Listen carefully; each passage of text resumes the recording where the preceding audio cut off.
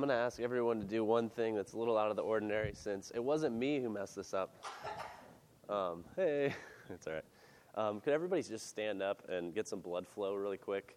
Because, normally we'd have at least a song before sermon, so just get some blood flow and then, stretch out a little bit and then sit back down. That's fine, just because we're going to start a sermon here. But also, I wanted to announce Mr. Minami, you can stay standing. So Timothy over there in the back, you can raise your hand. He is teaching a class that is specifically for middle schoolers. So anyone who would be in Redemption Youth on Fridays is invited to attend this class. It's a 6-week kind of course just in the spring that he'll be teaching. And it's a way of onboarding our kids from Redemption Kids to enter into the morning service and to really appreciate what we do and why we do it on Sunday mornings. So I encourage you to send your kids under his care right now. They'll have about 30 minutes during the sermon. They'll sit by the picnic tables, by the bathrooms, and just talk about a couple different aspects of the Sunday service. So if you have a kid to send, please do. Or I shouldn't say kid. You're so much older than that. So awesome. Well, at this time, let's go before our Father and pray. Father, as we continue our journey through your Gospel of Mark, we pray that you would help us know and understand and believe and put into practice and share what we hear. Father, that we would be encouraged by your word, that we would grow, that we'd be rebuked where we need to be rebuked, and reproved where we need to be reproved, and yet refined, Father, by your gospel, and given hope and healing. And we ask, above all things, that you would help us to personally believe and trust and rest in your Son, Jesus, today, in whom we have redemption in life. We pray this in Christ's name. Amen. So there's a right time for just about everything. And what that means is that there's also a wrong time for just about everything, right? So, for example, if we go to a wedding and we are the person at a wedding who is just weeping constantly, right? That's a little bit awkward. It's not the right time to be the wailer. Same goes for a funeral. You don't want to be the one cracking jokes, chuckling during the funeral service, right? What kind of looks would you get in that situation? You'd get some, knock it off. Maybe somebody might, if my wife would hit me on the arm gently, of course, very gently, lovingly. Yeah, so I say, exactly. There'd be a nice little tap. Hey, knock it off. I hope so because it's not appropriate. Well, the same is true for fasting. So today we're going to talk about, from our text this morning, the topic of fasting. And I'm not talking about intermittent fasting, although that's a fun little thing you can Google search one day. I'm talking about specifically fasting for religious purposes. So we're going to get into that today. We're in a season of Lent. Excuse you. We're in the season of Lent right now, where many Christians around the world are fasting right now. So it's timely that we're actually in the Gospel of Mark talking about fasting. That's pretty cool. So fasting's the first thing I want to focus on, and then I want us to turn our attention to partying like Jesus. Yeah, you heard that right. I'm going to get into that, so keep your ears open. And then lastly, I want us to talk about throwing out old ways and putting on something new. So that's how we'll finish today. So are you with me? It's a little journey of three things to discuss. So first thing, to fast or not to fast? That is the question. You can think Shakespeare right now. To fast or not to fast? That is the question. Okay. So we're going to consider, should I fast? Should we fast? Should Christians fast? The whole discussion, we're going to talk about that right now. So look at your Bibles at verse 18, chapter 2 of Mark. Now John's disciples and the Pharisees were fasting, and people came and said to him, "Why do John's disciples and disciples of the Pharisees fast, but your disciples do not fast?" So the typical thing for the rabbi to do, a rabbi is a teacher, so Jesus was a teacher of people, it would be to teach your disciples to fast. That's what you're supposed to do. That's what the religious people did. Religiously devout people would fast. But Jesus is not like other religious teachers and leaders. And he basically says, instead of fasting like the Pharisees do, instead of fasting like John's disciples did, we see here Jesus basically saying, when you're with me, feast. Whenever you're in my group, I want you to be feasting, not fasting. And then when I'm away from you, that's the time to fast. But when I'm with you, feast. I can't help but have the image in my mind of The Legend of Ricky Bobby, remember Will Ferrell, he has kids, there's Walker, and then Texas Ranger, there's two kids, and they're at the dinner table and they're praying, right? And one of them goes, my Jesus likes to party or something like that, right? Well, in this case, actually, they're kind of right. There's a sense in which Jesus does like to party. And we're going to talk about that after this fasting discussion. So there's some biblical support for that. So this is the short answer to the fasting discussion. Let's dive deeper to learn the full answer. So the law of Moses only requires fasting on the Day of Atonement, on this day called the Day of Atonement. And you can find this in the Old Testament in your Bibles. If you turn back to Leviticus, a book called Leviticus, chapter 16, you can write this down if you're taking notes. Leviticus 16, verses 29 and 30. And today this is known and still celebrated by Jews as Yom Kippur. So if you have any Jewish friends, it's a 25-hour day set apart for for fasting and for prayer. And some of you might be going, yeah, but there's also other seasons in the Bible where there's fasting. So if you're familiar, you're going, I can think of at least 4 other times in the Bible where people were fasting. And you're right. And those examples are recorded in the Bible. They're recorded, but they are not commanded. And I want to draw this distinction here for us to think about for a second. So if you say that you're a diabetic, for example, and you record in your diary, I went to the grocery store today. There's a difference between recording that and saying, I went to the grocery store today and I only bought foods that my doctor prescribed for me to eat, right? There's a difference there between recording something and something that's commanded. I'll bring up a topic that annoys me really quick. It's a pet peeve as a pastor. Pet peeve as a pastor. Lots of P's. Okay. So, if you're still listening. Like polygamy. There's another P. Polygamy. It's in the Bible. There are examples of people having multiple wives, okay? But God nowhere gives approval of it. There's a difference between there being recorded an example of something in the Bible and then us actually being commanded and given approval by God to do something. So it's not commanded. We're commanded by Jesus to have one man cleave to his one wife, period. Paul gives the same ethic on marriage. Back to the point. Okay, circling back, focusing in on fasting. To fast in addition to this one day out of the year is just tradition. It's an addition to the biblical requirement. So the Pharisees, for example, as we read in Mark, the Pharisees were known to be a group of Jews who were known for fasting 2 times a week. They were the religiously zealous group of people, and they made people aware of their fasting. So they were like, hey guys, I'm fasting for God today. Are you fasting for God today, bro? Every Tuesday and Thursday, I do my 24-hour fast, Hey, yeah, that's what I do. There's this level of, only the best for God, right? This very pious and very, this is what I do for God. And they're just wearing their religion on their sleeves. And John's disciples fasted because they were repenting and they were forerunners of this Messiah that had come. They fasted for a good reason, but they weren't required to do so. So if you're taking notes, I want you to write this down. Whenever we are worried about what we should or should not do, we have to run to the Bible to see what it is that God says we must do. What does God require? Ask the question, what must I do?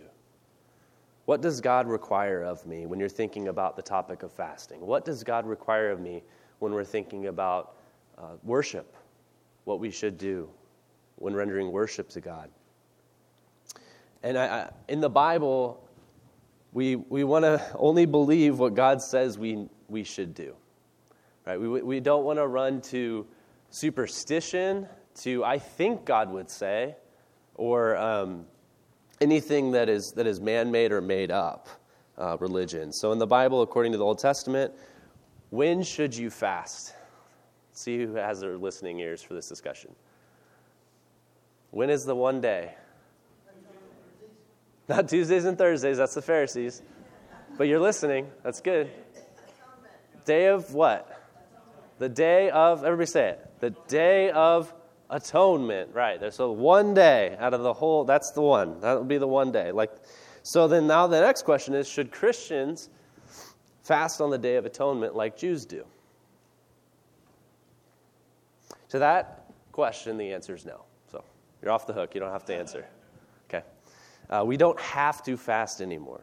I want to explain to you why, according to Jesus. So let's read verse 20, where Jesus says this. He says, "The days will come when the bridegroom is taken away from them, and then they will fast in that day."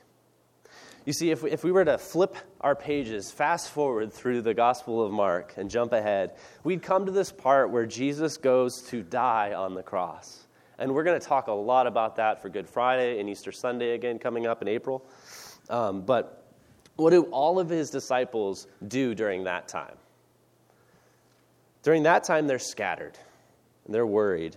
It's not a season of celebration. It's not a season of feasting. It's a desolate season of fasting. On the third day, though, Jesus rose up from the grave. And on that day, he puts an end to spiritual hunger. And on that day, he put an end to all spiritual thirst. And on that day, he put an end to death. And on that day, he put on eternal life. And so we don't need to fast because our Day of Atonement was the Day of Atonement that Jesus gave us when he was crucified for us on the cross. Because 3 days after that, he rose from the dead. And so the Day of Atonement has ended once and for all for Christians because it's finished. And I love Bob's prayer this morning was wonderful, emphasizing the work of the Holy Spirit. Now, through the Holy Spirit, Jesus is what? Is he absent from us always? He's with us always. He says, I am present with you always, even to the close of the age. Matthew 28. That we're constantly with Jesus now because of our union with Christ. Because through faith we are joined, we are knit to him by the Spirit. So in that sense, it's always party time, right?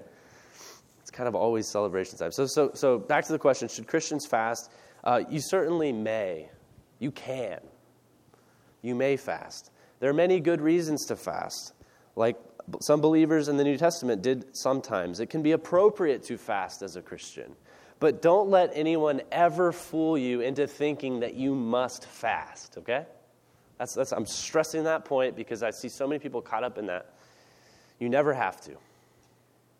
Of course, in the New Testament, I want to give you some examples. There are benefits to fasting. And so I want you to write these down if you're taking some notes. Matthew 6, 16 through 28. Jesus says, when you fast, when speaking to his disciples. So it's assuming that you're going to fast at some point, which now we could say, what I just argued, that was the time, was around the cross. Then there's Acts 13, 2 through 3. Barnabas and Saul were ordained. And then finally, Acts 14, 23, when a church had appointed elders, they prayed and they fasted. And so that's another time, a season where fasting might be appropriate. So there are definitely times when fasting is appropriate, and we should consider joining fasting with prayer, where we can seek God's will at times in our own discipleship even. But it's never a requirement, okay? Got that? Got it. Good. I had a biology teacher who would always say that. He'd be like, get it? And then you say, got it? Good. So if you choose to fast for a reason, you're free to do so. You're also free not to. I think I've stressed that point enough. We're good. The more important lesson for us to learn is what comes next. And so it's not about fasting. It's about celebrating and about feasting. And that's a relief because I love to eat, right? So who's with me on the eating? You guys like to eat? All right, cool. Yeah, it's a human thing to eat. So against the backdrop of these two people, these two groups of fasters, comes Jesus announcing, hey, it's okay to be feasters, man.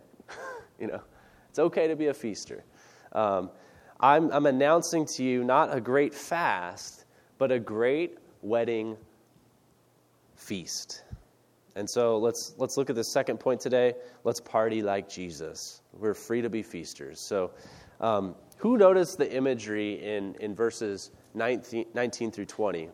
Anybody want to take a guess? What's the imagery that we see come out that has to do with feasting? A wedding. That's right. It's a wedding. So I want to talk more about that now. So one thing in the U.S., the average wedding cost for 2017, does anybody want to take a guess? What was the average for the cost of a wedding? $30,000. Wow, you're a little bit high. I think it was 25 was the average, but you're not wrong because couples spent between $15,000 on the lowest end. Sorry, $19,000. $19,000. It's almost $20,000, all the way up to $32,000. So you're about right. So 50% of couples spent less than $15,000, and that doesn't include the cost for a honeymoon. So that's pretty steep. I don't know if we didn't go that direction. So you can. It's a question. What was it? Was that? The payment will last longer than the wedding. Yeah. Yeah, that's right.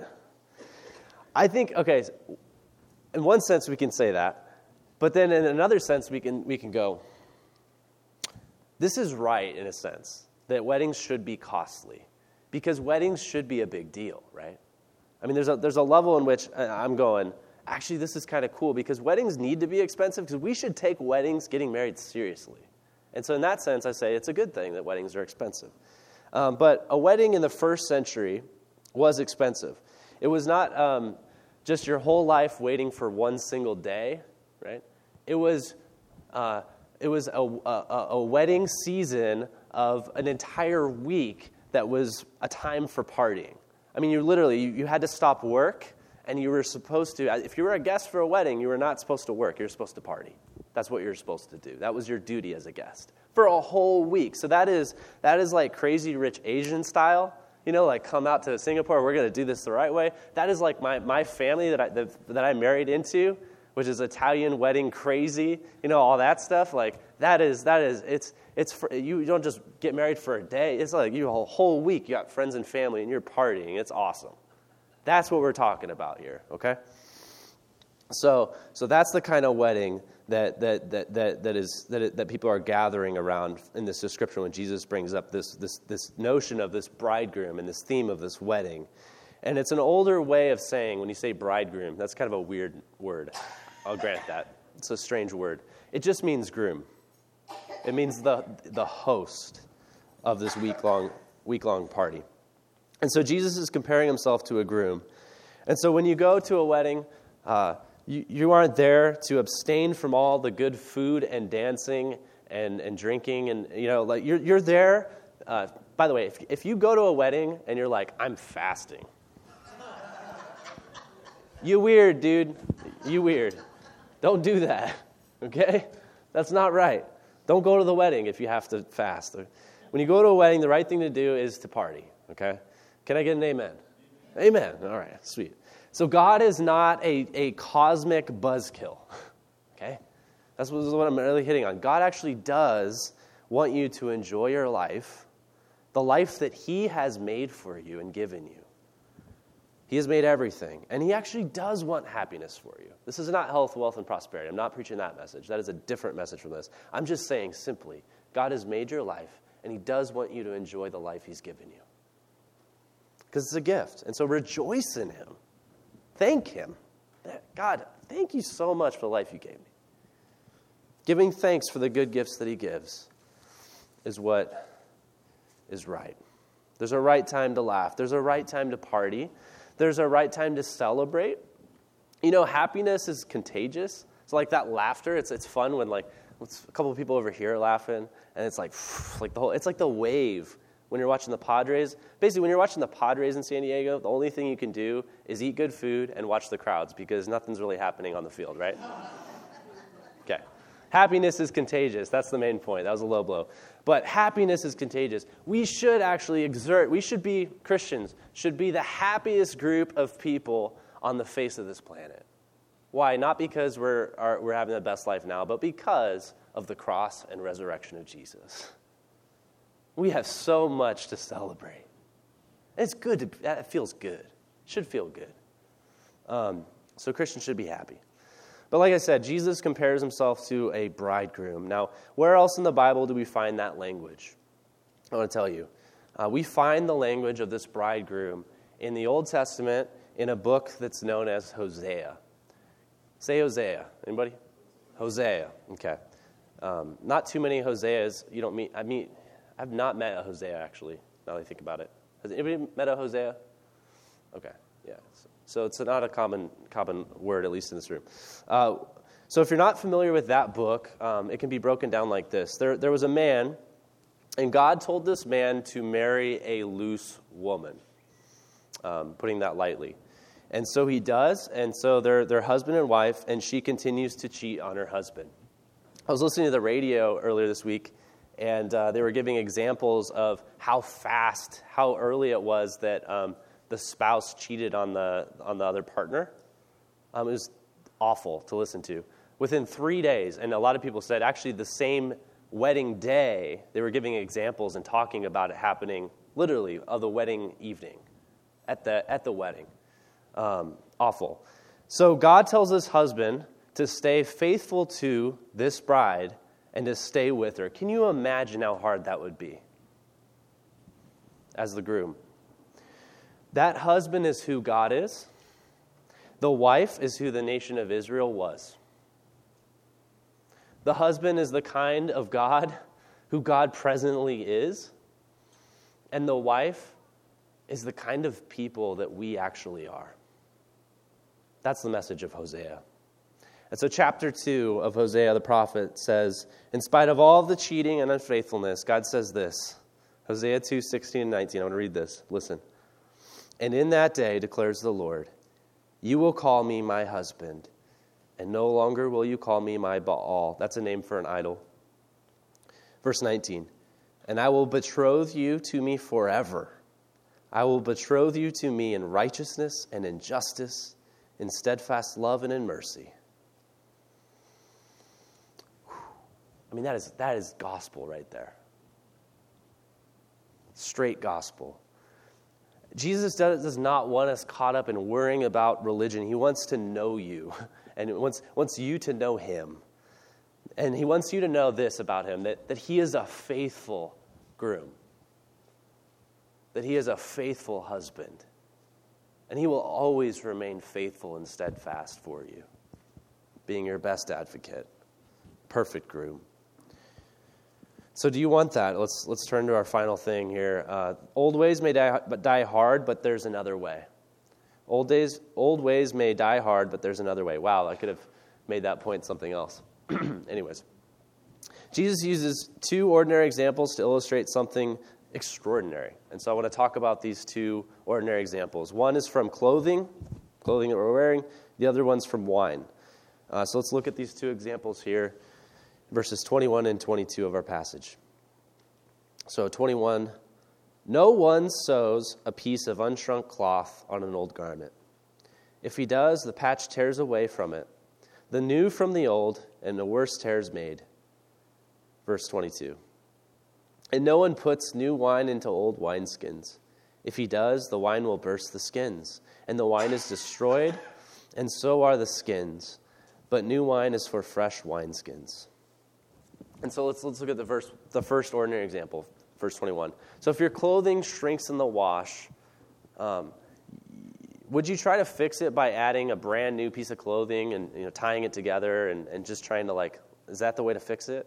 Of course not. That would be silly. You throw out the old clothing that's ruined. Just use the new clothing. Don't waste it, right? Why waste the new? That's his point. Second ordinary example, verse 22, is with wine and wineskins. Now, a wineskin was a bag. I actually grew up, I had a wineskin as a toy. I don't know why I had that wineskin. I got to talk to my mom about that. That's weird. But maybe it was a grandparents. I don't know. Anyways, that's weird. Okay. But a wineskin, for everyone else, but a wineskin, what is a wineskin? It was an animal skin that's used to store wine while you're traveling, kind of like a little satchel, and it's kind of shaped like this is a bag with a little top, like a lid. So we're really advanced in the 21st century because I was standing in line at Nordstrom Rack, and I kid you not, I found a wineskin. But it wasn't a wineskin like the same actual animal skin. That's what the hipsters use, I'm sure of it. That's the real way. But the modern day wineskin, it's called the wineskin bottle bag. And it was made out of plastic, and you can buy it, and it fits a whole bottle of wine while you're traveling. I think the goal is not to have, when you're traveling, you don't want to break glass or something like that, so they say buy this, and then you don't have to break glass. So we think we're so advanced, but we're still traveling with wineskins at the end of the day, right? The ancients had it right. So anyways, so the ordinary example here that Jesus uses is a common way of saying that a used wineskin starts to stretch and it gets worn by the wine, and so you can't keep reusing it. If you put brand new wine into that wineskin, what's going to happen? It's going to burst everywhere. You're going to lose the wine, and your wineskin's going to be bust. That's what's going to happen. So we get the point. It's basic. So what's the big deal with these two ordinary examples? The big deal is this, that Jesus has not come to make us better so we can finally do the religious thing right. But Jesus has come because we can never get the religious thing right. I'll say that again. Jesus has not come to make us better so we can finally do the religion thing right. But Jesus has come because we can never get it right. I'll put it in a different way. The torn cloth and the burst wineskin. That shows us, these pictures show us that Jesus is not here to make peace with all religious ways of trying to approach a holy God, but actually war on that whole thing. It's spiritual warfare. And to follow Jesus is to radically and destructively say to the old ways of approaching God, no thank you, I'm following Jesus now. And his way leads me to joy and peace and happiness rather than condemnation and guilt. His way leads me to celebrate and rejoice, not to hang my head so low because I'm always carrying this heavy burden around wherever I go, wherever I walk, feeling guilty all the time. I'm free in Christ. There's therefore now no condemnation for those who are in Christ Jesus, Romans 8:1. And so the clothing we wear apart from Christ is, as St. Paul puts it in Philippians 3, it's rubbish. It's filthy rags, as Isaiah says it too. And the wine we drink, maybe not literally, but figuratively, apart from Christ, is sour wine. Our clothing is rags. Our wine is sour unless by faith, through faith in Jesus, we put on brand new clothing, we drink fine, well-aged wine. That's how we really look. This is our true estate before God. We're not holy, we're filthy. We're not right, we are unright. Something's very wrong with us. And so you can try to go about religion in all of the wrong ways. You can. All the old ways. You can keep trying to be religious. Go for it. Keep trying. Keep counting on all your efforts at being a good person. Keep tallying up how nice you are to other people. Keep counting how many good deeds we have done today, acts of kindness and the rest. But all of that is the old way, the old wineskin, the old clothing. And it's shriveled up and it's falling apart. And if you live that way, it's going to burst. That is Jesus' point. Can't stress it enough. And all it does is draw attention to the fact that we are wearing filthy rags and we think our clothing don't stink, right? So doesn't it wear you out to try to please a distant God by trying hard to earn his approval every day? Man, that is a rough way to live life under that heavy burden, under that heavy load. I hope that if you are experiencing that, if that's life right now for you, I pray that you're going to be free of that you'll find a freeing God. Some people live the opposite way, so some people are in this religious camp. The others are in the non-religious camp, where it's like, hey, God loves me, I can do whatever I want. And we're not going to talk about that today, but that's also an error. So if you find yourself as a religious person, if that describes you, that's how you talk to people. You say, I'm a religious person. I want to give you 3 rules for you. So for the rule followers, rule number 1, don't be more religious than Jesus. Rule number 2, don't go beyond what God actually requires. And rule number 3, do know that religion can't save you. That is the whole point of rules. So I'll say that one more time. Don't be more religious than Jesus. Don't go beyond what God actually requires. And 3, do know that religion can't save you. That is the best that religion can do. It can show you that you can't save yourself. That's it. That's where the line is drawn. And that's why we need the gospel. So if you identify as a rule follower, a religious person, I dare you today to believe. Dare you. I dare you to believe. I dare you to stop doing. I dare you to believe. And see what happens. You might find that you'll have kept more rules that way than you ever really kept the other way. And you might not be such a hard-headed person about it. Because Jesus shows us a different way. It's a better way. It's a brand new way. Instead of saying, do this, he says, believe this, and it's done already. He says, I have done this perfectly for you. So you don't have to keep trying. You don't have to keep doing because I have done it. And because I've done it, you might start doing. By believing in me, it's as if you had done everything perfectly for God. The record is set straight. God accepts you and he loves you. And so that's the gospel of this kingdom. And as we heard in the call to worship this morning from Isaiah 55, verse 1, God's promise through Jesus for us doesn't look like failure, but it looks like success. It's paid with his grace. Listen to this again. God invites us into this. He says, come, everyone who thirsts. He who has no money, come, buy and eat. Come, buy wine and milk without money and without price. Isaiah 55:1. That's the kind of kingdom that Jesus is bringing, that Mark's gospel is painting. Don't you want to be part of that kingdom? I mean, seriously, that is incredible. No price tag, just come. Show up and I'm going to gift you all of this. I'm going to gift you myself. In J.R.R. Tolkien's character, Samwise Gamgee, we all love Sam, friend of Frodo, diligent, faithful friend, there to the bloody end. Once he told Gandalf the White, as he revels in the beauty of how this great epic tale ends, right? He says this. He says, Gandalf, I thought you were dead, but then I thought I was dead myself. Is everything sad going to come untrue? That's how he ends it. Is everything sad going to become untrue? Everything sad and bad is going away in Christ. Sin, every crimson stain, every scarred and broken heart is turning back. And you know what's clicking forward?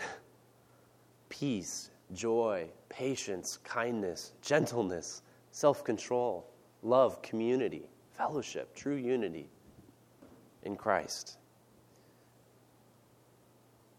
And everything, body and soul, all of creation will finally be very good again because of the gospel in Jesus.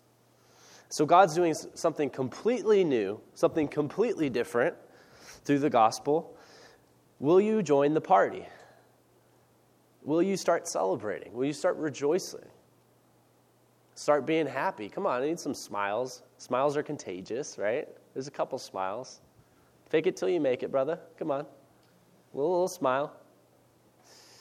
God is doing something completely new. It's an invitation to God's wedding, his wedding party. It's happening right now today. So will you come? Are you going to come to the party? Don't miss that party. It's a good party. It's going to be a great feast, too. Happy are all of you who trust in Jesus today. Amen. Let's pray.